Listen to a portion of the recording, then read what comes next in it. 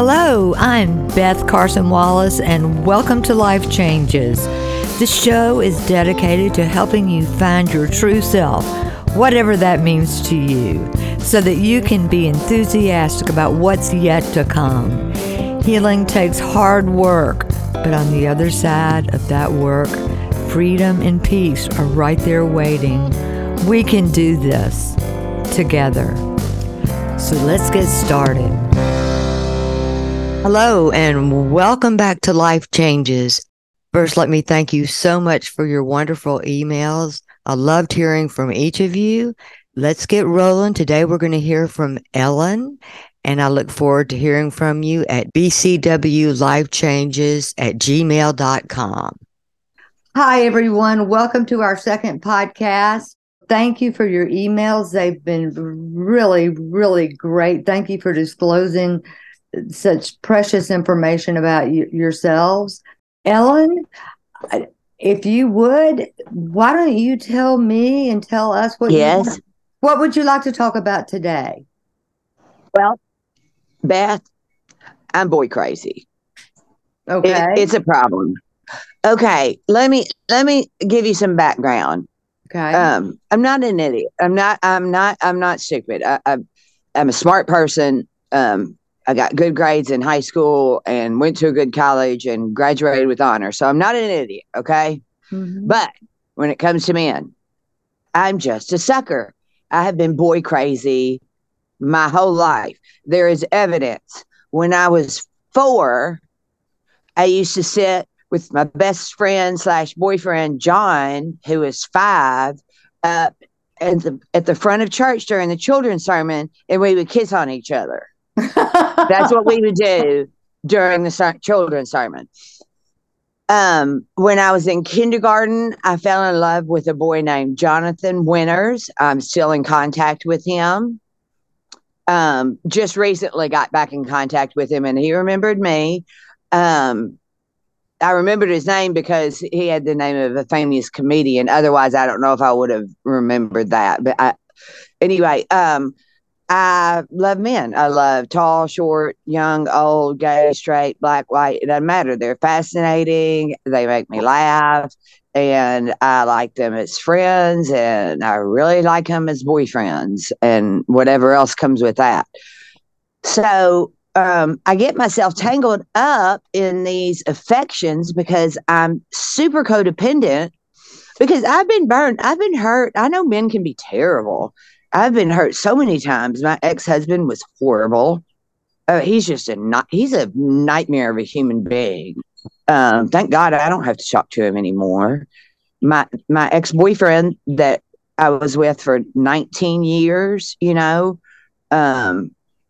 we had a great relationship at some point, but he cheated on me, Mm-hmm. while I was in rehab.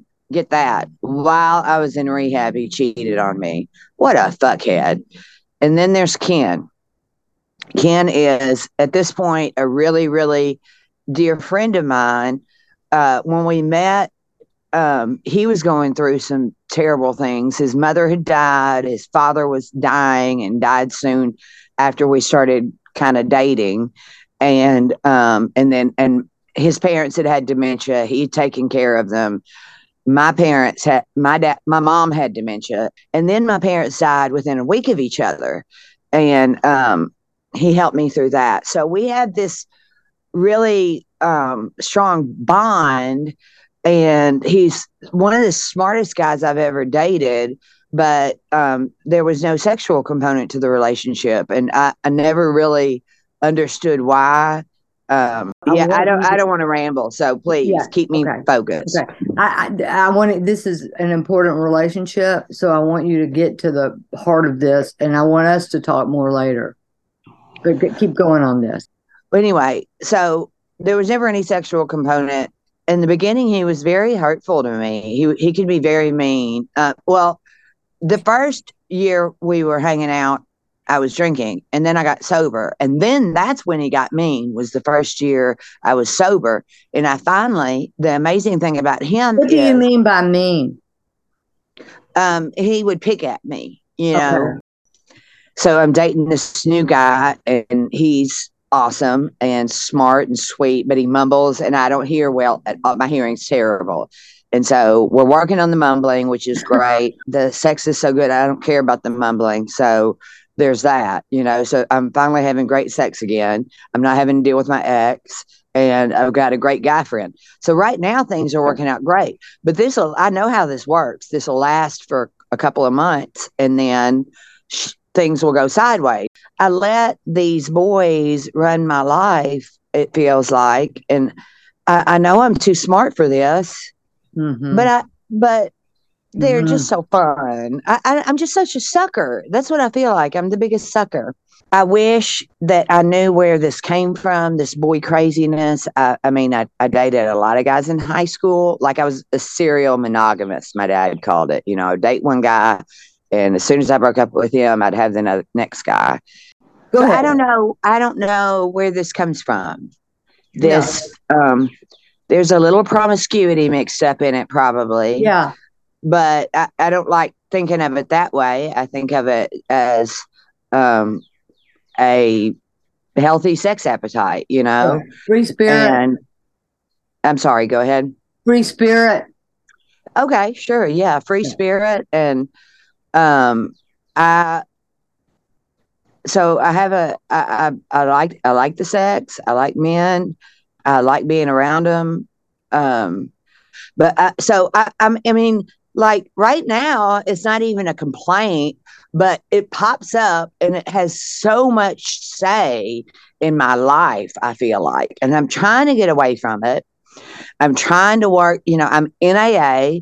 I'm trying to work my steps. And as I do, I feel some of that kind of hold being relaxed a little bit. Maybe I've realized I don't need men as much as I thought. I'm starting to learn how to do things without my dad around. He, since he's died, I've kind of been in a mess because I loved him so much and he helped me so much, and I was spoiled. But I just worry that I'm not a whole person because I feel like I'm trying to fill this void with men. I don't know, or maybe this is healthy. I don't know, but it at times it feels really unhealthy, and that's why it concerns me. Okay. All righty. Well, I think it's number one. I think it's so great that you are looking at this, because I think a lot of us alcoholics have a tendency to have men addictions as well. It just kind of goes with it for various reasons. But because a lot of the reasons that we drank had to do with men issues and daddy issues, just stuff like that. Yeah, and I didn't have daddy issues. I actually had mama issues. Okay.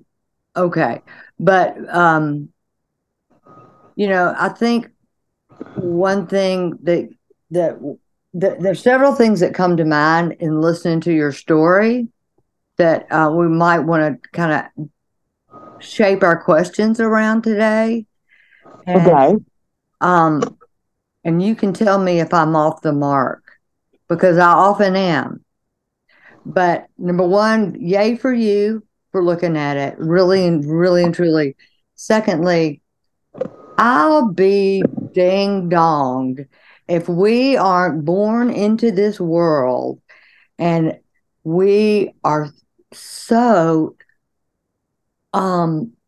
confused from the time we are born till the time we are 15 years old with our feelings about boys and men, because it's like, we have these men that are father figures, uncle figures, teachers, coaches, people that touch our lives in ways as we are growing up. teenage boys that teach us how to shoot a basket, someone that teaches us how to skate, someone that plays kick the can with us, somebody that plays on the in the sidewalk with us and plays sidewalk coloring with chalk, that does that. And our different stages of development, we are touched in different ways by boys and men that come into our lives. And if we're in stages of our lives where we're feeling somewhat neglected by our daddy, or if we have lost a father, or if our parents have gotten divorced, or if things have happened in our lives where we are feeling some form of a hole in our heart, we're going to get really latchy feeling. And, we are so touched by the men that come into our lives as young ladies, as little girls, that we are bombarded with our senses. So it is not a wonder that we all of a sudden are boy crazy, and that if we don't somehow have some kind of resolve in this, it can be torture of some kind in our adult lives. And so that good for you for taking a look at where you got messed up in it. And and there's so many factors going on. There's, I mean, I grew up in a time when most authority figures were men. Yeah. And I know that's still the case, but it's less so than it was in the 80s. Yeah. And 90s. And I want male approval, and that and there's this I want them to know that I'm just as smart as them. That's right. Yeah. Both my brother was an accountant before. He's running the farm now, and my dad had 2 master's degrees and was a Mensa scholar, or Mensa genius. And he was voted Man of the Year in Crothersville. He ran the Port Authority. So we've really got 3 things that we need to do. We've kind of gone over the history of what has happened to you, as far as this craving for men. I mean, that's really been a broad stroke, but we haven't really gotten to what's happened as far as specifically. There's the alcoholism thing and the derailment of the middle of your life. Okay. And then we've got to get to what's happening today. Okay. Which is the most important part. So let's start at the end and work our way backwards, if that's okay with you. Let's talk about your life today, and they seem to be distracting parts of your life. They do, and I think I almost think that I use them for that. Okay, talk about that. All right. Well, as a codependent person, I like to focus on other people so I don't have to worry about my own problems. And so,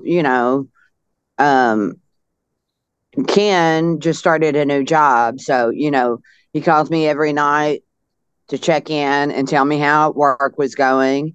And last night I was saying, I'm so proud of you. You're being so positive about this job. Right. I'm being very supportive of him, and I pour myself into that. Okay. But hold on. So I haven't started trying to. Ellen, what is Ken doing for you?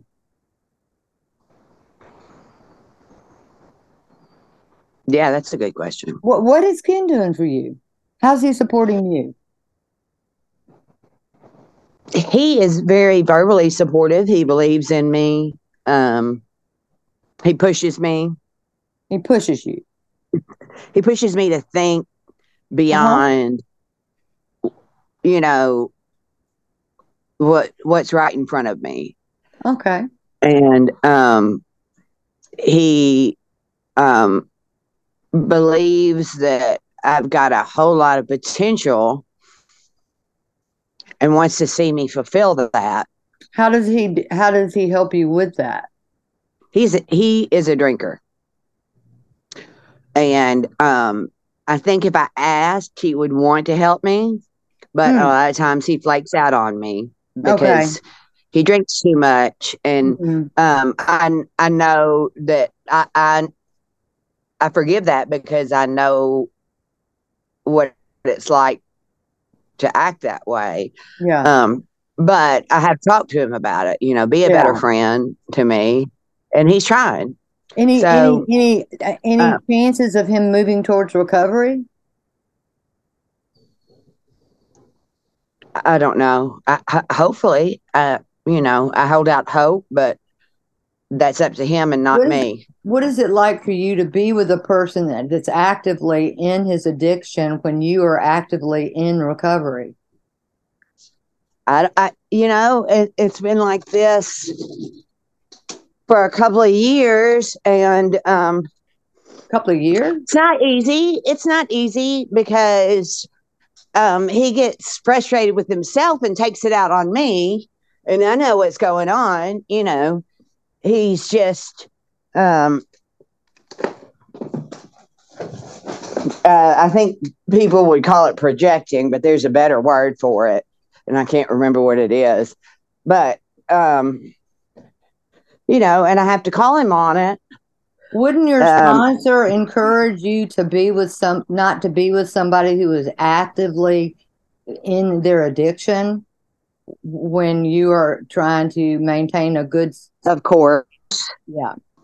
Of course. And that is what everybody has encouraged me to do. But the thing is that that's okay. That's okay, Ellen. It's okay. I'm not in any way trying to point a finger at you. I'm just pointing the obvious of how we tend to look the other way at the things we do to ourselves when we want to. I think one thing that I would love for us to talk more about is the distractions that you mentioned that you're using these fellas to kind of distract you from what's going on in the rest of your life, like maybe oh my God, I just had an epiphany. What? You want to hear it? Tell. Okay, while you were talking, I was like, okay, distraction, right? I used the men to distract me from my problems when I was younger. When my mother was mean to me, my father always made up for it and was very kind and loving to me. So whenever I was having problems, I had a man to distract me from it. Oh my goodness. So maybe that's where it started. Bingo. Yeah. That is something that we need to talk about. We really need to spend some time on that. Can we have a session after? Sure. Of Would course. you like that? Because I've heard you're the best. I'd love to have you help me. Well, I think that we can spend a good session on that and be thinking about let your thoughts just really grow on that. You are so smart, Ellen. You're so wise to let your thought. I think you are going to be transforming into the person that is inside of you, because I think from thinking back on those days of when you were a child and you had those moments with your parents, all of your life to right now remembering it, those were the development of Ellen, who became the grown woman that she is today. So Ellen, you've got something you want to say. I can see it. No. Okay. So let's spend some time on that and let that part of you weave itself into the other parts of you and become Ellen today. Thank you so much. Thank you, Beth. You've been wonderful. Oh, you're wonderful. You're wonderful. I can't express how helpful this has been. It's so nice to be able to talk my things out and get some feedback. Oh, well, I look forward to spending more time with you. Thank you for coming on my very second podcast and being my very, very, very first guest. Well, love you, babe. Kisses, kisses, kisses. And we will Have many great days ahead and have a wonderful, wonderful day. Thank you. You too. Again. Okay, bye-bye. Bye. Thanks again. This is Beth Carson Wallace. Thanks so much for listening today. Once again, you can email me at bcwlifechanges@gmail.com. Thanks again and have a wonderful day.